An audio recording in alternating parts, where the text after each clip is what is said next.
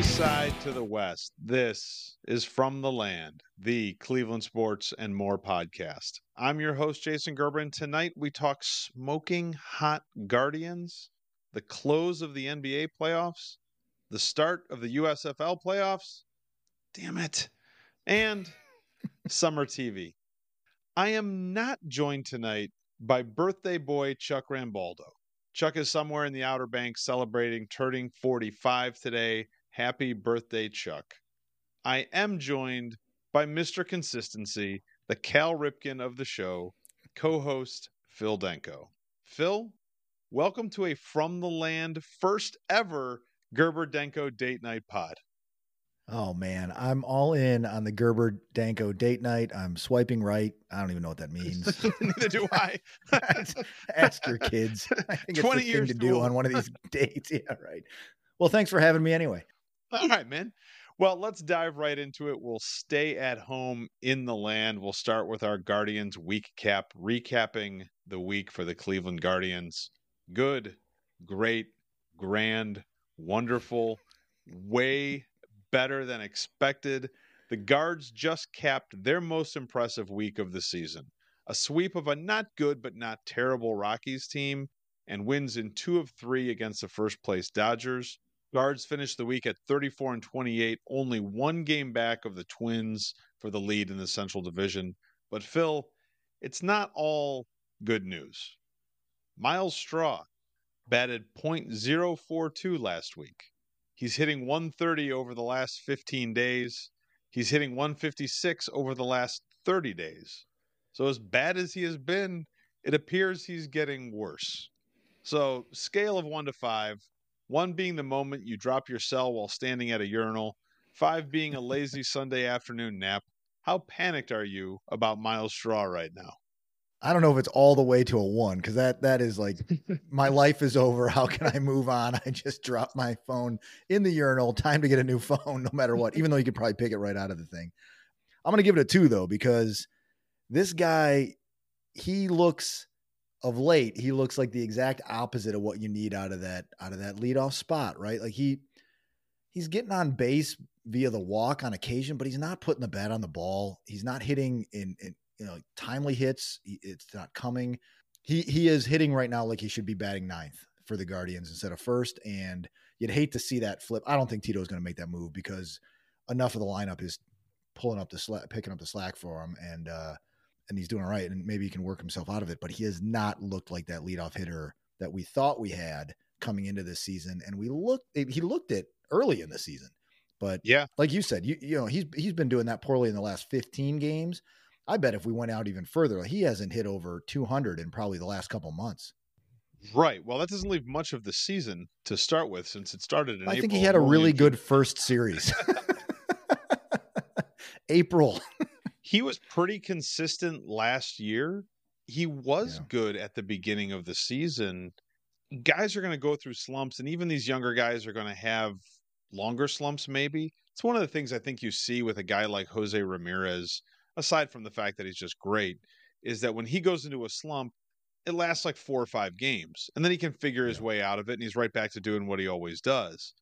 And you think maybe some of these younger guys, I think maybe we saw it with Kwan, where he was red hot, and then he was really bad. And then he pulled himself out of it after, 2 or 3 weeks. Straw, though, this just keeps going and getting worse. And you don't know what it's doing for the guy's confidence. And I don't know. I mean, it's not like he's a seasoned vet, right? I mean, he's a young player still. So maybe it wouldn't be, if it's framed in the right way and Tito knows what he's doing, like to put him at the back end of the lineup. So you're advocating moving Hedges into the 1 spot and then having Straw at the end of the lineup? Him or Malley. No. Malley's the only guy on the team hitting worse than Straw. I know. I mean, you look up and down this lineup, maybe that leadoff guy, it could be a Jimenez or even a Kwan for a little bit. I don't know what it would do to Straw's psyche. And I know that plays a big role in this. Like, it's not a demotion. We're going to get you back in the lineup so there isn't that pressure on you. Yeah. And kind of work through this stuff because you can't take him out of, he's such a stud. And all the props to him for still doing that. He's such a stud in center field. Like defensively, Yeah. he's not making mistakes. He's making great plays out there still. So you don't want to get him out of the lineup. I guess the way they're playing right now, you can ride it out for a little bit, but we've got, and I'm sure you'll get to it, we've got like 8 games against the Twins over the course of the next 10 days or whatever the hell it is. If we're not getting production out of the top of the lineup, we're in trouble, especially if we start to get into those ruts where the Guardians are scoring 2 and 3 runs. We've been lucky of late, but I don't know. I worry about him. So yeah, I'm squarely at a 2 because I'm worried as an XXXX leadoff hitter. I feel like and center fielder. Yeah. Yeah, right. He needs to be getting on base. And that's fine. Maybe he does get on base and just start working pitching counts and all right, make a difference in the game somehow and work through this batting slump. He's a really likable dude and a guy that I think is probably a good clubhouse guy, and the defense is really important. I don't know that his defense is so good that if he hits .27 for a week, we can have him out there every game. And eventually that breaks, right? You just can't keep doing that day in and day out. So I'm a 2 as well. I'm pretty panicked about it, but hopefully he gets it figured out. But for such a good week, we can't spend our time talking about one of the things that was bad in it. So let's talk hats for bats. Our look at the hot hitters for the Guards this week. Start where we probably should every week. J-Ram hit .471, had 3 RBIs, 8 hits, and he missed the last 2 games of the weekend with a bruised thumb. Amed Rosario turned in another good week. He hit .308. He had 8 hits. He scored 7 runs this week. And he hit one of only 2 home runs the team's hit the entire week. Andres Jimenez hit .294. He had 5 hits, 2 walks, and 19 at-bats. He had that RBI single in the 9th to drive in the winning run against the Dodgers. So, Phil, J-Ram, Bigger Beard Rosario, Andres Jimenez, who's getting your hat this week? This was a good week for hats for bats because the offense came to play every day, even if it didn't start hitting till late in the game, and they did it without the long ball. To win all those games and not have to rely on the long ball to get you there was key. I'm going to give my hat this week to Rosario because I've been down on him a bit this year. Burke is the only one that was really pumping up Bigger Beard in his one visit to the pod all season. But he was right, man. Like the guy is hitting the ball well. Maybe I wasn't paying as much attention when he was still kind of slumping, and maybe he was hitting the ball hard just at people because now he's getting hits. I don't expect a lot of home run power out of Rosario, but he's putting the bat on the ball a ton and just putting it in play. And he was clutch. Like we needed those hits. It was all about grouping extra base hits and timely singles together this last week. And he was right in the middle of it. Yeah. I'm going to give him mine as well. Mostly because of the scoring 7 runs. That's a really important stat that maybe you don't look at that much, but that just means that he was on base and available for guys to drive him in. And especially if you're not hitting any home runs, you need guys on base because you got to find other ways to get them in. The other home run, by the way, was Oscar Gonzalez, who paired that with 10 strikeouts this week. Yeah. So he hit his first major league home run, but struck out 10 times. So I don't know. The OG may be coming back down to earth. Amed Rosario gets my hat as well. I hope he keeps it up. This is 2 weeks in a row. I think he's been on this list with us. So he's hopefully turning things around a little bit. Let's move to the other side. We'll go with our K Jewelers Mound Gems. Every K begins with K. We'll start with Zach Plesac. Pitched 6 innings against the Dodgers in the win on Friday night. Gave up only 5 hits, 1 earned run. The Beebs is grooving like, well, the Beebs. Pitched 6.2 innings, gave up 3 runs to the Rockies in the win last Monday night. Went into the 7th again, only gave up 2 runs and had 9 strikeouts against the Dodgers in the win on Sunday. Lastly, the bullpen. Clase, De Los Santos, Ghosts, Henches, Morgan, and Trevor Stephan all made multiple appearances this week without giving up an earned run. So, Denko, who's getting your mound gem? I'm giving it to the bullpen this week. Those are all excellent suggestions, but the bullpen, the way the Guardians won their games, they were coming back or scoring late. And if the bullpen was even giving up a run an inning or 2 every now and again, they wouldn't have been in those games. Yeah. I think Clase, he was 4 for 4 in save opportunities. All 3 games against Colorado, he got a save. And all 3 games, he got a save by ending the game with a double play. I've never seen anything Weird. like that. Just crazy, right? Yeah. The bullpen has been solid. I'm going to give them the mound gem.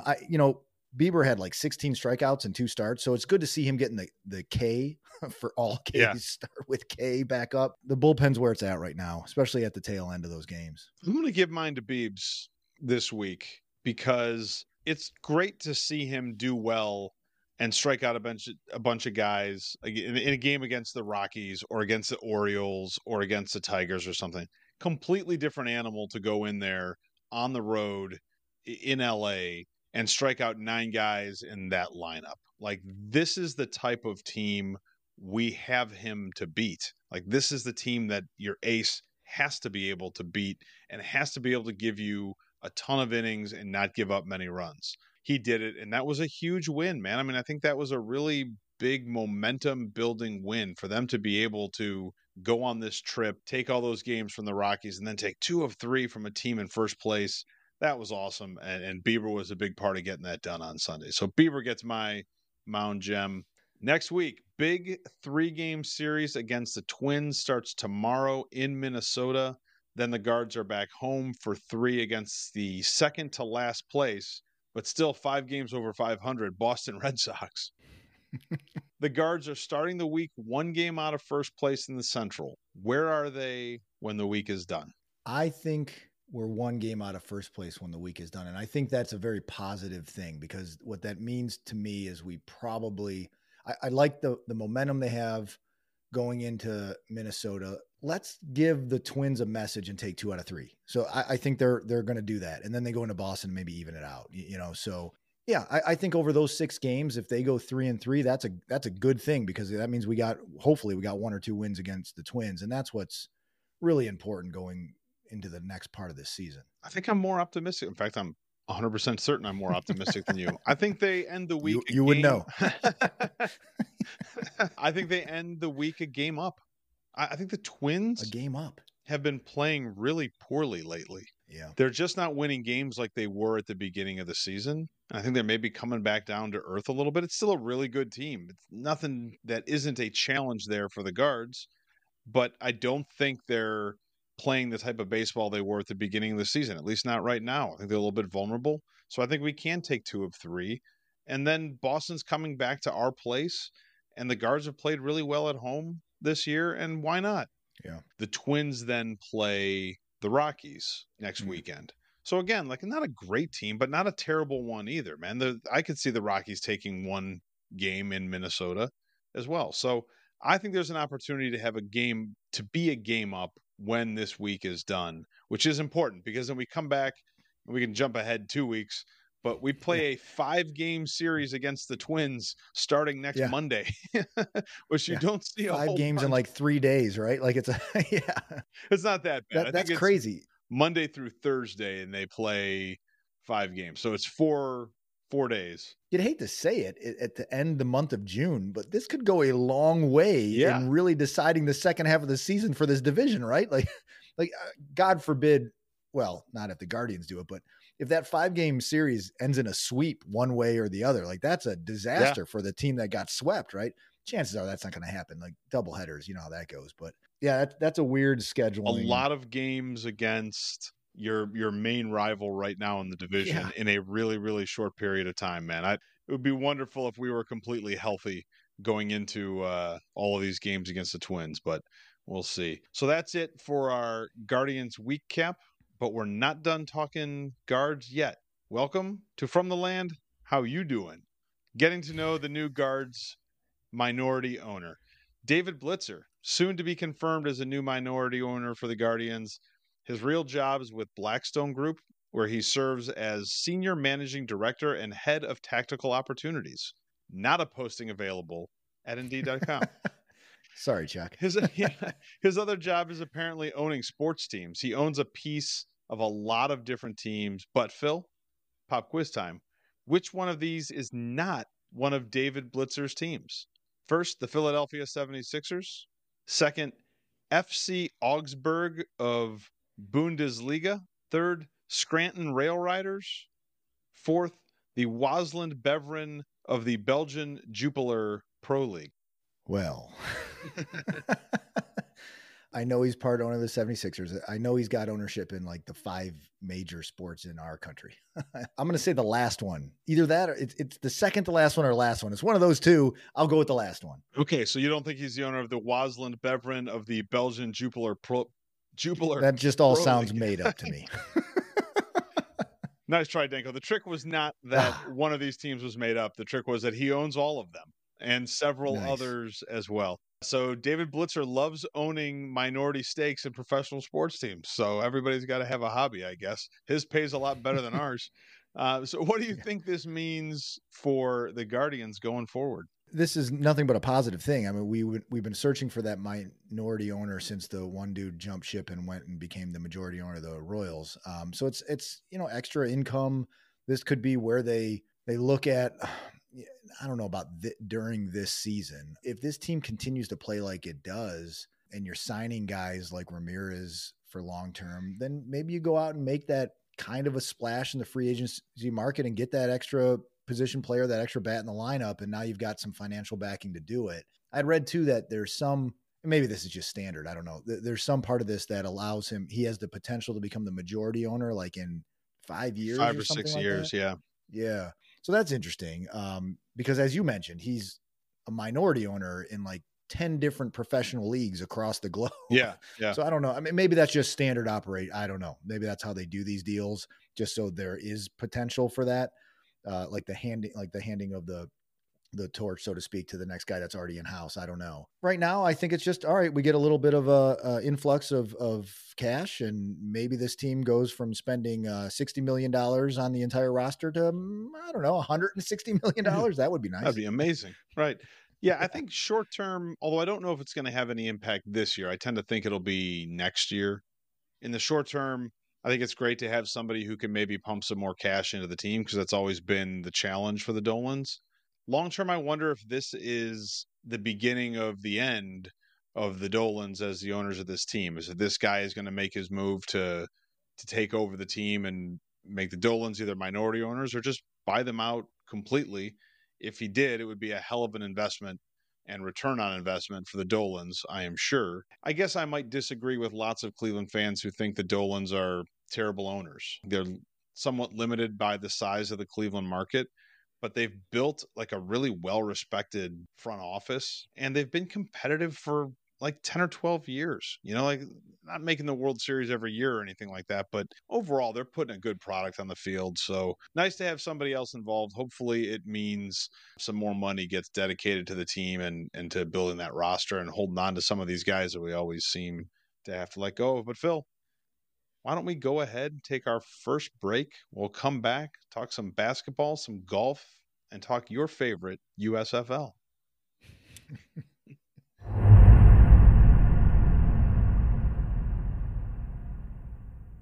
Welcome back, Danko. Let's head out on the road. NBA Finals, the end of our coverage of the NBA playoffs. Warriors did it again, won the title. Sweet. And that concludes our coverage of the NBA Finals. Thank God. Actually, it doesn't, Phil. I'm sorry. Damn it. Warriors win the title, winning it in 6 games against my prediction that the Celtics were going to win it. Lots of Steph Curry legacy sports talking right now on ESPN and Fox and everywhere else you can hear people talk about basketball. What do you think this does for his legacy as an NBA player? I think it puts him squarely in the upper echelon of championship guards, right? I mean, he's got 4 rings. He's played in, at least six finals, yep. 6 or 7, something like that, right? As we mentioned before, he carried them through a lot of games this year too. So he might have especially in the finals, man. Yeah, that's what I mean. Like on the biggest stage, like he carried that team. So you wonder, I'm not saying that he's just going to automatically get another ring. I mean, we all know how, that's so hard to do in any given year. Everything's got to fall in terms of injuries and things like that. But man, the dude, he's got more good basketball ahead of him for the way he plays the game, right? Like he's just getting up shot after shot. He's an amazing shooter, probably one of the best shooters we've seen in our lifetime. And so I'd put him up there with the best shooting guards, except he has the championship. So I'm not saying he's a top 5 player of all time in the NBA. I hate those rankings anyway, because how do you compare someone that plays the game like Steph Curry to someone that played the game like Kareem Abdul-Jabbar, or, it's like, all right, it's a completely different game, different style, different position. But as far as championship guards go, he's got to be top 10 for sure in the history of the game. I think he already, in my mind, had a pretty secure spot in that type of realm because of the rings, because of like some of the iconic teams. I mean, I understand they lost to the Cavs, but that 2016 team won more games than any other NBA team in history. And he was the leader of that team. He was the best player on that team, revolutionized the way the NBA plays. Like nobody ever was shooting threes like that guy at that volume until he came around and showed you could win that way. So I think he was already pretty high.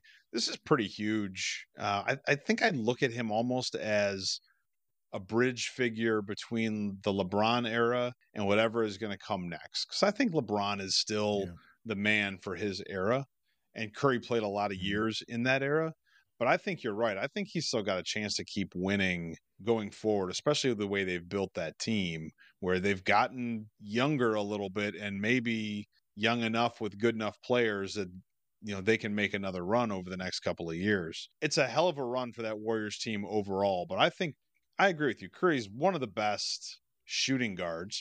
He might be a top 15 player in the NBA if you want to figure out how to rank those over the entire course and history of the league. But definitely this current era of the NBA, he is right at the top of the list, no matter what the position is, no matter who the player is. We've been watching and talking about the playoffs for what seems like months, because it has been. When I sit back and look at what we've watched the last couple of months, my biggest takeaway into next season is there are no super teams. There are no teams without flaws. There is no clear-cut team that you can say, hey, these are the guys that are winning the NBA championship next season. And I don't think you can say it about the Warriors. I don't know how that team looks a year from now, because some of those young guys are waiting on contracts that are up, and you can't really rely on Draymond and probably not on Klay the way you have, even the way they did in this last series when they beat the Celtics. I look at the Celtics as a team that came out of the East, still as a flawed team that, didn't handle the ball well. They had like 20 turnovers in Game 6. Maybe those young guys are just not quite experienced enough to make the leap to the next level, or maybe they're never going to. And so again, every team has flaws. Brooklyn has KD. That's great. There's a lot of other problems there. The 76ers are a team that's relying on James Harden maybe more than is possible, just like the Suns are a team relying on Chris Paul maybe more than is possible. There are no clear-cut winners heading into the next NBA season, which, by the way, is fantastic news for the Cleveland Cavaliers. Is there something that you take away from all this basketball we've been talking for the last couple months?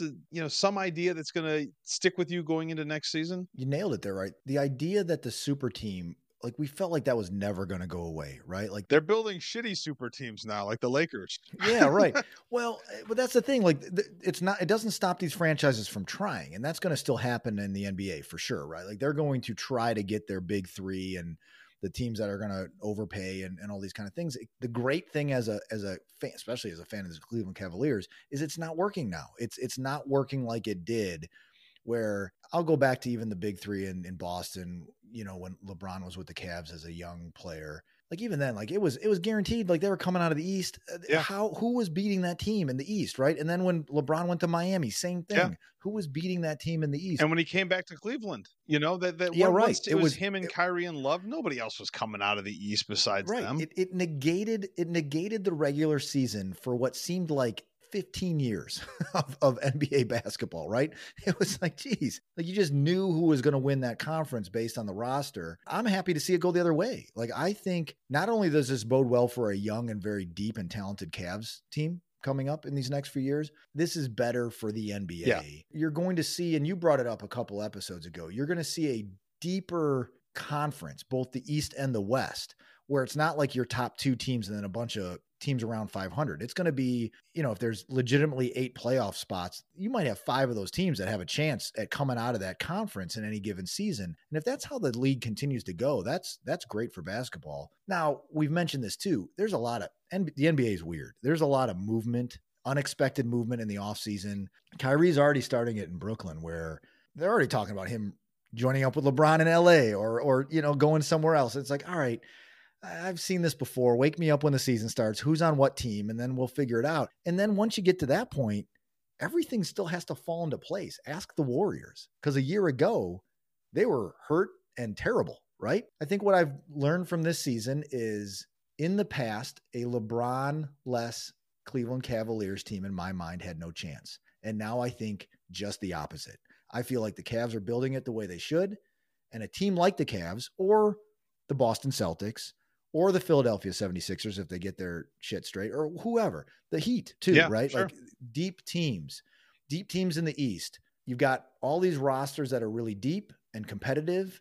It's going to be a fun regular season. And then who hits their stride in the playoffs? That's what it comes down to. I think that's exciting as, I guess, a casual NBA fan. Like that seems like I'll tune in more for that than I would if all of a sudden whatever team Steph Curry's on, or LeBron or KD, is just winning 75 games a season. It bodes well for the league as a whole, right as they're about to negotiate their new television deals. So good on you, NBA. Way to do it. That, Phil, will close our coverage of the NBA for this season. We'll start probably like our 15 Shades of Wine and Gold. Isn't the draft like in a week and a half or something? No, Danko, the draft is Wednesday. It's tomorrow. No, like I said, isn't the draft tomorrow? It's this week. Yeah. Are you serious? Yeah. Oh yeah. Not wasting any time. Enough NBA talk. Let's talk a little bit of the US Open golf from this past weekend. A 14-year-old with braces won. Matt Fitzpatrick is the youngest looking golf champion ever. An up and down final round. He held on and came back from down a couple strokes at some points during the round to beat a leaderboard that included Scottie Scheffler, Rory McIlroy, Hideki Matsuyama, and Will Zalatoris. Zalatoris missed a makeable birdie putt on 18 to lose the tournament. Second time that's happened to him in a major this season. Third time in his career he has finished second in a major, setting himself up as the next Phil Mickelson on the PGA Tour. The other big story was the LIV Tour players versus the PGA players. 14 LIV Tour players entered the U.S. Open. 10 missed the cut. The highest finish was Dustin Johnson at 24th. Patrick Reed, Bryson DeChambeau, and Phil Mickelson were a combined 34 over par. Phil, scale of 1 to 5. 1 being the perfect glass of bourbon, 5 being warm skunked Natty Light. How good did that have to taste for the PGA? That's a 1 for sure. Yeah, they had to love to see that. I mean, I was, as you were going through that description, I was thinking this is perfect for the PGA. The way these past few weekends, the PGA events, and this being a major, of course, but the PGA events were really fun to watch, right? Like they were competitive and exciting. All the big names on the LIV Tour, even in the LIV event, finished like 10 over par, and they come to the PGA or the US Open and are even worse. Those guys, and I don't blame them. They're chasing the money. They're getting fat on all that cash now. They don't care. They've lost it. They've lost their edge. From the PGA's perspective, they got to be loving this. Like, look at this. Our field is the best of the best, and it's exciting. Over time, we'll continue to be the monster that we've always been. Yeah, and younger. Fitzpatrick is another young guy who's won a major this year. Scottie Scheffler is only in probably his 3rd or 4th year on the tour, but he's still, in golf terms, he's still really young. Winning the Masters was obviously his breakthrough performance, and Fitzpatrick wins this one. The PGA Championship was Justin Thomas, who is now kind of middle-aged golf. He's not like an old guy yet, but he's kind of that middle part of his career. They are younger, and right now there's some interesting guys who are showing up on leaderboards a lot in PGA events. I don't know. LIV Golf has a lot of things going for it. It has a lot of notoriety. It has an interesting new format. It has tons of money, but PGA Tour unzipped and drop it on the table this weekend, right?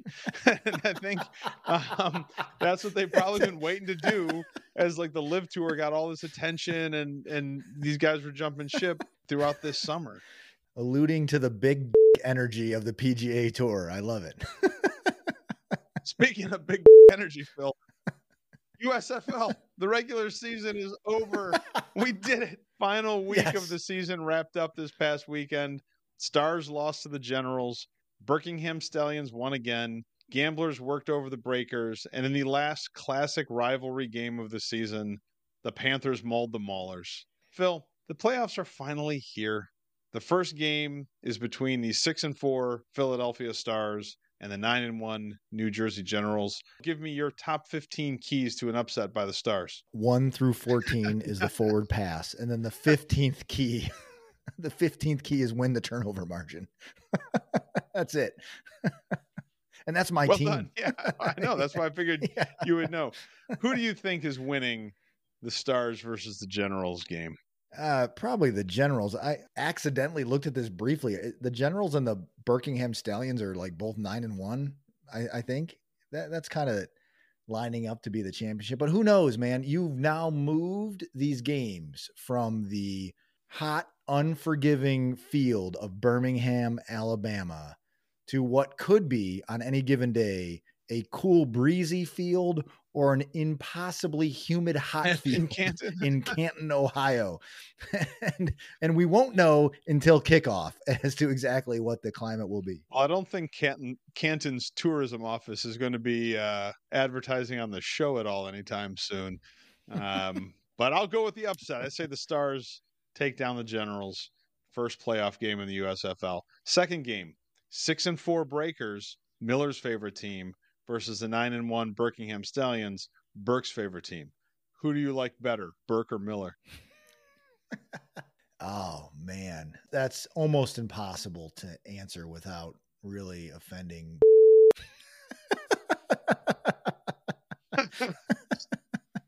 I'm going to go with I like better, just so that we both don't side against him. That wouldn't be nice. Yeah, no, we're just brothers. Kidding. We love them both equally. We do not have any favorite buddies, just like we don't have any favorite kids, which is one of the biggest lies out there. Right. Anyway, who's winning the Breakers versus the Stallions game? You know what? I feel an upset here. I think the Stallions lost their first game a week ago, and they've kind of been coasting through this season, I think. So I think the Breakers come into Canton and show them what New Orleans football is all about.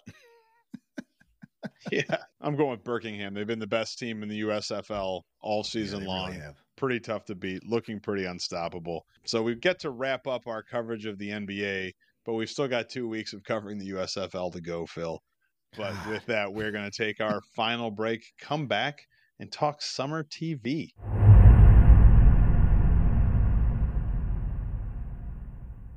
Welcome back, Denko, to our final segment. We'll head off the field, and we'll start with From the Land, sitting on the couch all day, our look at summer TV. And why not start with the most fun way to watch TV, new summer game shows for 2022.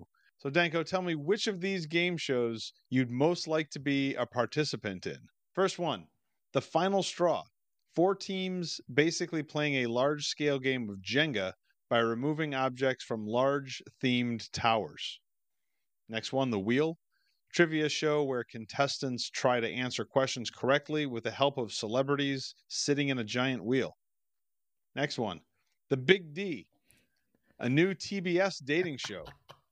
10 divorced couples moving into a tropical villa in Costa Rica to relearn how to date and search for love amongst a group of other single divorcees, including their exes.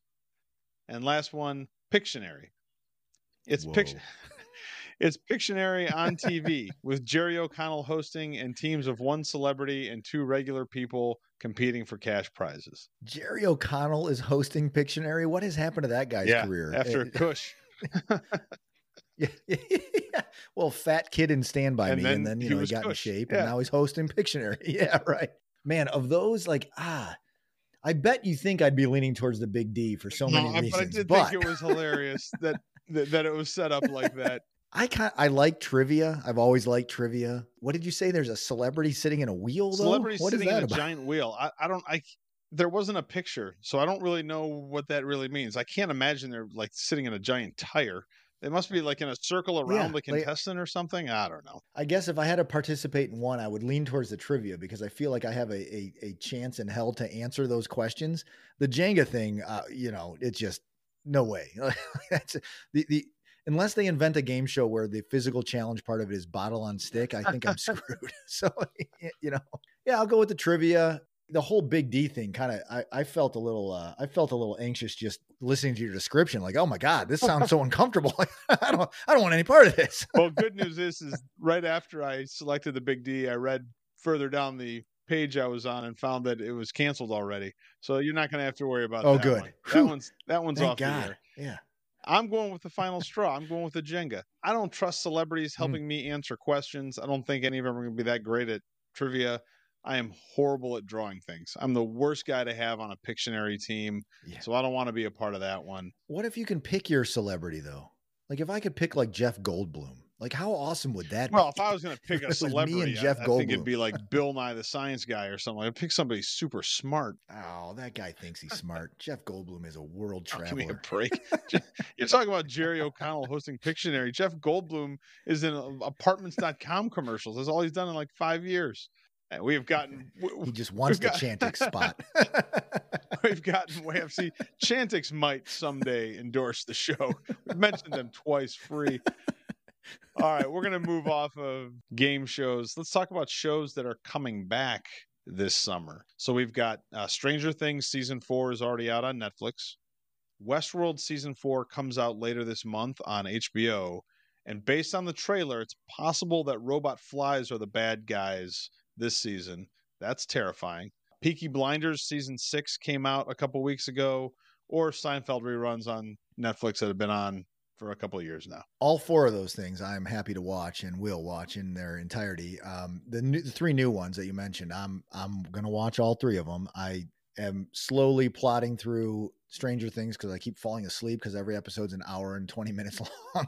And I think the second half of this final season or whatever, each episode's like 2 hours long. I don't know what they're doing, but it's great. I mean, it's really good. It's just hard to get through the whole episode without falling asleep on the couch. Peaky Blinders, I'm excited for. I've purposely waited on that one because I really like that series, but there's all this other new TV out right now. So I'll watch Peaky Blinders at some lull in the summer TV schedule, I guess. And then Westworld is one of those things. We've mentioned this before. I really, really liked Westworld for its first couple seasons. It was really good television. And now I'm hate watching it, I think. I think that's what it's come to. Like, it's just like, all right, this is not even the same show that it was, but I'm going to keep watching it because I started it, right? Like I'm invested now. So I am hate watching that show. So if I had to pick one of those four and think like, all right, what will I just know I'm going to enjoy no matter what, assuming I could stay awake for every episode, is probably Stranger Things. Cause it's just fun. It brings me back to like the 80s horror genre. I grew up on that stuff. They do a good job with it. I laugh at some of the 80s stuff they put in there, be it the roller rink type stuff, you know, the music, like all that stuff for someone in his mid 40s it hits me right where you feel good to watch a show, even though you're being terrified by something. So I'm all about Stranger Things this summer. I think it'll be fun. I think I feel a little bit about Peaky Blinders the way you do about Westworld. Like I feel like I'm not hate watching it. I don't hate it. I still like it. I've watched, I think, 3 episodes of the new season so far, and it's fine. It's Peaky Blinders, overly dramatic shots of people walking around smoky alleys in industrial areas and, you know, whatever town they happen to be in. But mostly I'm watching it because I've watched 5 seasons of it and I'm invested and I just want to see what happens. So I wouldn't say I hate it. Westworld has gotten really weird. I'm still a little bit entertained. So I'm with Stranger Things too. So far I've watched a couple episodes. They are really long. And I give them credit for that. You know, most shows usually go the other way. All of a sudden, the episodes are only 40 minutes long or something like that. These guys are really putting a lot of time and a lot of storytelling into this season. So I'm going with Stranger Things as well. Although I'm with you, I will watch all of those things at some point this summer. So that returning shows, Danko. How about new shows? Which of these do you think you're most likely to watch First one is That's My Time with David Letterman. Stand-up comedians do a short set and then sit down and they talk with Dave for a while. That's on Netflix. That's actually already on. That premiered on June 7th. The Bear, the guy who played Lip in Shameless, stars in the show and plays a successful young chef who leaves LA for his hometown of Chicago to help out his family's sandwich shop. That's Hulu, starting on June 23rd. House of the Dragon, prequel to Game of Thrones, starts on HBO on August 21st. Welcome to Wrexham is a docuseries starring Ryan Reynolds and one of the guys from Always Sunny in Philadelphia. Apparently, these guys in real life purchased a Welsh soccer club, and now they're doing a docuseries about it on FX starting on August 24th. It might just be like real life. Ted Lasso? Yeah. Thank you for filling that one in for me. Yeah. So of those, Denko, which do you think you're the most likely to watch? That is an excellent list, man. Like I'm excited for all four of those things. Like I've seen previews for all four. I will watch all four of them. Which one am I most excited to watch? That's hard to answer. I love David Letterman, followed his career. He's so good at interviewing people. And I like that he's focused on the stand-up part. It's almost like they took the beginning of Carson, right? Where, all right, you're going to do stand up. And if I call you over and I ask you some questions, you're going to make it, kid, kind of thing. And that's kind of where Letterman got his start. So that's kind of cool.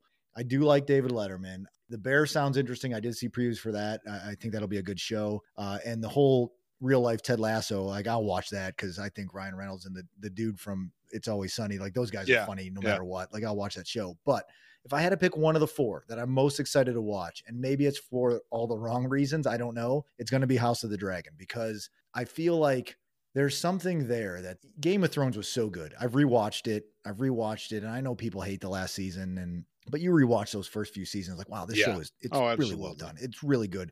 And then you start to think about how old it is. The first few seasons were a long time ago, and it's really just well done. So I'm interested to see what, in this age of streaming television with the backing of HBO and what they signed on to do with all these offshoots of that world. And this is what the Targaryen family, I think, like that's interesting to me. Like, I think, let me dive into that, something that has nothing to do with real life. And hopefully they do as good a job as telling the stories they did in those first handful of seasons for Game of Thrones. So I'm pretty excited to see that. And I hope it's good. I hope it's really good. And I hope there's more of it, because I like that side of television as well. Hard not to be excited about a prequel to Game of Thrones. If they do it well, they can spin these things off forever. There's no reason Game of Thrones can't be Star Wars. Marvel, right? Yeah. Right, exactly. The one that I'm most likely to watch, although I'll probably watch all these, is the Letterman Show. Just because I love that guy so much. And getting to see him work with stand-ups and stuff like that is probably going to be pretty funny stuff and pretty entertaining stuff. So I'm going with Letterman just because I don't think that guy can do anything wrong. Those are some of the positives, Phil. Let's talk reality TV for the summer of 2022. Which of these sounds the worst? Chrissy's Court. Chrissy Teigen and her mother are the judge and bailiff in this courtroom show on the Roku channel. This premiered over the weekend. Next one. I Love a Mama's Boy. Follow different women as they compete for the affection of their significant other with their significant mothers. That's on TLC. That actually comes out today, Danko, if you want to watch it when we're done. Next one, Chrisley Knows Best. Follows the life of outspoken patriarch Todd Chrisley and his amusing family. This is really only funny because this guy just got convicted of tax fraud like last week. So maybe he does not know best. And maybe we need a different name for that one. Last one. Frogging, and that's spelled Phrogging, explores the phenomenon of frogging, people secretly living inside somebody else's house, and it's true stories of their experience. That premieres on the Lifetime network in a couple of days. So, Denko, which of these reality shows sounds the worst? God, this is all just a big pile of shit. The worst of those, it's either the Teigen courtroom or the Mama's Boy thing. Like, those sound just awful. Like, I can't even keep my interest unless I'm going to Mama's Boy for food. Like, there's no way that's keeping my interest at all. Those sound terrible. Like I won't even tune into those. The Chrisley Knows Best is just that. Yeah. Like you said, that's a joke. I don't even know much about that guy, but they've had reality shows in the past. And no, I don't even know why he has a show. What has he done that got him a some rich show? Southern family that kind of came off the coattails of like the what was the family from Louisiana that were the big bearded the Duck Dynasty. So Duck Dynasty started that kind of, and then I think the Chrisleys were like similar in money, but the antithesis in terms of how they live their lives. Like it was super rich, right. Super clean. That kind of thing. Yeah. Anyway, that's all I know about it. And I've never watched a minute of it. I just see that he's in the news because he continues to break the law. Like, all right. Like on a federal level, like, great. That's awesome. That's terrible. The frogging thing though. So you wanted me to say the worst. So I'm going to say it's the Teigen court thing. The frogging thing actually is interesting because I've heard about this and this is terrifying. Like this is people. Yes. There could be someone living in the upstairs of my house right now listening to us record this podcast, and I won't know it for years when they're out, and then all of a sudden they're on one of these episodes. Like, holy shit. That's the type of shit that like the Manson family was doing. Like they would go into people's houses and crawl around at night, and at least they would leave. But the whole point was like go in the house and like move around without being caught and then leave. Terrifying. I'm not interested in anything that is like connected in any way to things that the Manson family did, man. That's not good. Yeah, those are terrible options, all awful. But I'm going to say the worst of the worst is the Teigen's People Court or whatever it's called. I don't know. And I agree with you 100%. There's no explanation of which one is the judge and which one is the bailiff. And I've got to assume that Chrissy Teigen is a judge because she's the more famous one. But then like her mom is going to be a bailiff. How is that going to protect people in a courtroom at all? Like, give me a break. Just the fact that I've made my professional life's work the law, and Chrissy Teigen is now going to be deciding on, guilt or innocence or, awarding money to people or something like that. Just offensive to me as somebody who, would like a gig on TV being a judge and can't get one, despite my plethora of credentials compared to Chrissy Teigen's. That's really bad, but I'm sorry. I'm going with frogging, hide her in my house, because that would terrify me. I have no interest in watching that at all. I do not want to even think about somebody crawling around my house right now, who is not me, my wife, or my dogs. So, Danko, we are out of time.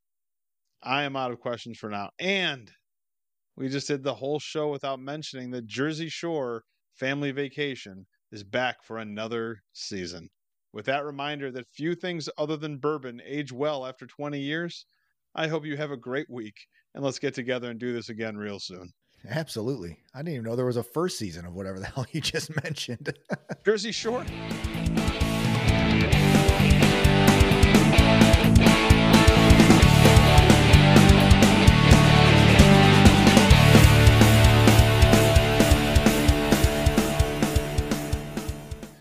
But for such a week that and go with our K Jewelers K-Gem, like I typed this into an outline wrong like 3 weeks ago, and I just keep forgetting to change it every week. What a dumbass. All right. Next week, big game. Jeez. Off to a good start. Now I'm just losing it. Kyrie's already starting it in Baltimore. Where does he play? Brooklyn. That's a B. Damn it. But enough. Can we just get Burke on a podcast by himself to cover the NBA draft? Come into Canton and show him what New Orleans football is all about. Yeah. Hurricanes and football. I meant to drink. Right. Yeah.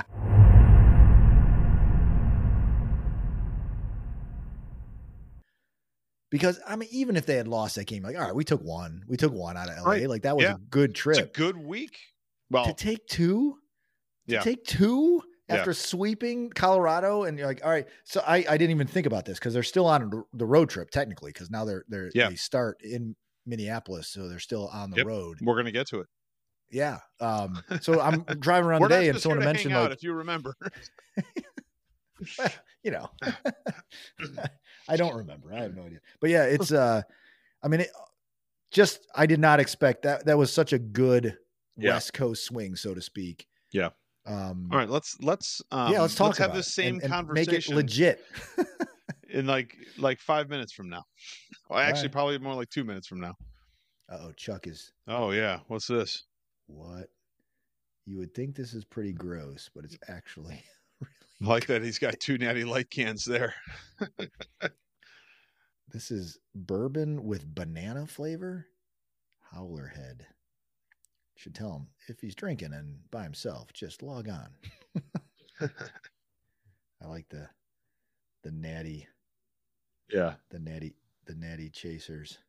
All right, silencing my natty chasers. Jesus.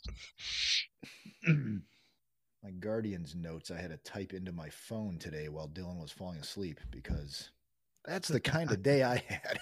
Yeah, I hear you, man. All right, let's get cracking.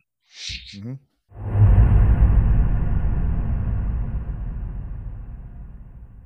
Well, Jersey Shore, but was it Family Vacation? Is that like an offshoot of it? I have no idea. It's the same people. I don't know if maybe they got to bring their families with them. I don't know, man. Whatever it is, it's not going to be good. No. I had one other question. We kind of, like I said, I wanted to kind of keep it short this week. So when we got close to like 15 minutes, I was cutting us off. But my final question was, The Boys. Is it the best awful television show ever? I might be like, have you been trudging through that at all? The new season? I think I'm like 2 or 3 episodes into it. I just finished the first 2 episodes. It took me a while. I kept falling. I don't know how I fall asleep during that show. People's heads are exploding and I fall asleep. Yeah. Like, I don't know. Yeah. But I'm just so tired. You know, it's awful sometimes for just the sake of being awful, right? Like it is just awful for being awful. But yeah. What was it? The first episode where you're 10 minutes in where the dude shrinks down and enters the guy's urethra. Yes. Yeah. I knew this season was off to a good start when that dude exploded. Spoiler alert. Sorry. But you know, but there's been a lot of exploding people in this season already. I'm only like 2.5 episodes in. It's just, it's all of that. It's all of this. Hey, we're going to do this like over the top, crazy gore, graphic gore, violence. But it's also it's just absolutely wickedly written satire of celebrity and politics and culture. And there will come an episode, you'll get there. It's either it's a couple episodes away, but you know, there's kind of the storyline of A-Train is like no longer fast. Right. And so he tries to like reboot by like connecting to the African people. Yeah, exactly. Yeah.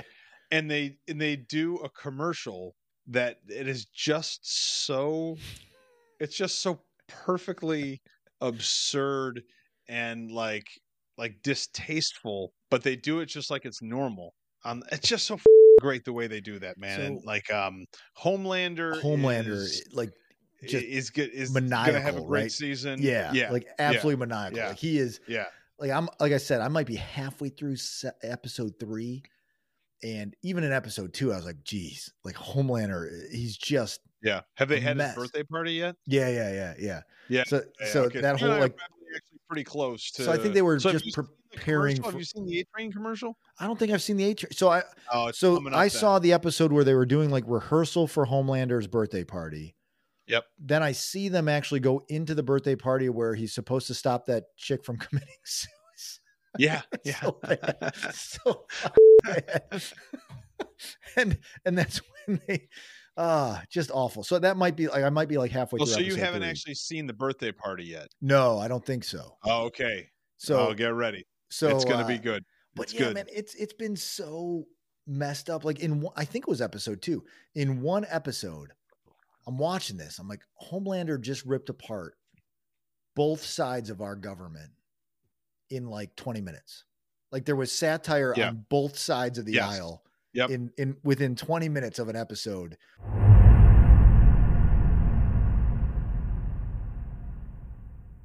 Completely changing subjects on you. For Father's Day, Tammy got me 3 sessions of cryo treatment. Have you Do you know Ooh, anything nice. about this? Is this do. good? I do. It is. There's a lot of science behind it now where like, okay, this can really be beneficial.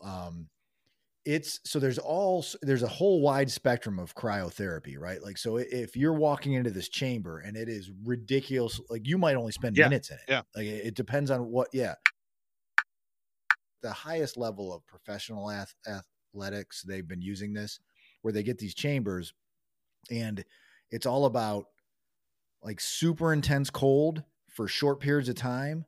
Because I think the science, from what I've read, the science behind it is it's what your body does after the fact that becomes therapeutic, right? Because it's this intense cold. So your body, when you come out of that chamber, the body is going to increase blood flow to areas, increase nutrient flow to areas, and decrease inflammation and feel better. I'm intrigued by it. Like I've been asked, I kind of dove into the research, and there's not a ton of it, but it's there. But research or not, you've got like top tier, high end athletes swearing by it, right? Be it LeBron James or all these guys. And so now what they've done is they've developed these studios I'm sure that's what you're going to, right? Like they've got these places where they've got these cryo chambers and anyone like you and I can pay a fee and go have this treatment. Yeah, I think it's beneficial. What you might want to do before you go, just do like a cursory, like just dive into some of the literature on it and see what they recommend. Like use your 3 sessions to your advantage, right? Like, do they say, is there a cumulative effect? Should you do these 3 things like within 10 days? Okay. Yeah. Or do you really wait for, hey man, I put a lot of miles on, I ran a lot in this 2-week period, I'm going to go do a session. Is it better that way too? So I don't know what the real answer there is. So I don't know. So I could look into it a little bit for you too. Like I think, if you could certainly do is that, beneficial. Me reading anything, that would be fantastic. I'll just really great. You know what? I'll just take tomorrow off. I'll take tomorrow off. I'll just do some research and I'll send you the results. Don't go into this like Antonio Brown. This is why he missed all those games that year. He walked into that chamber without the footwear on and he had frostbite on the bottom of his feet. No. So I'm going to follow all the rules.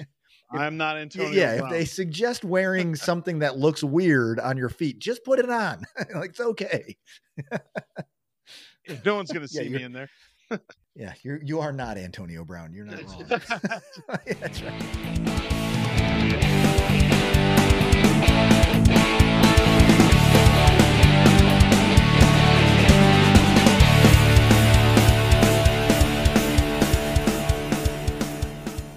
What do you mean I'm funny? Funny like a clown? Here to amuse you?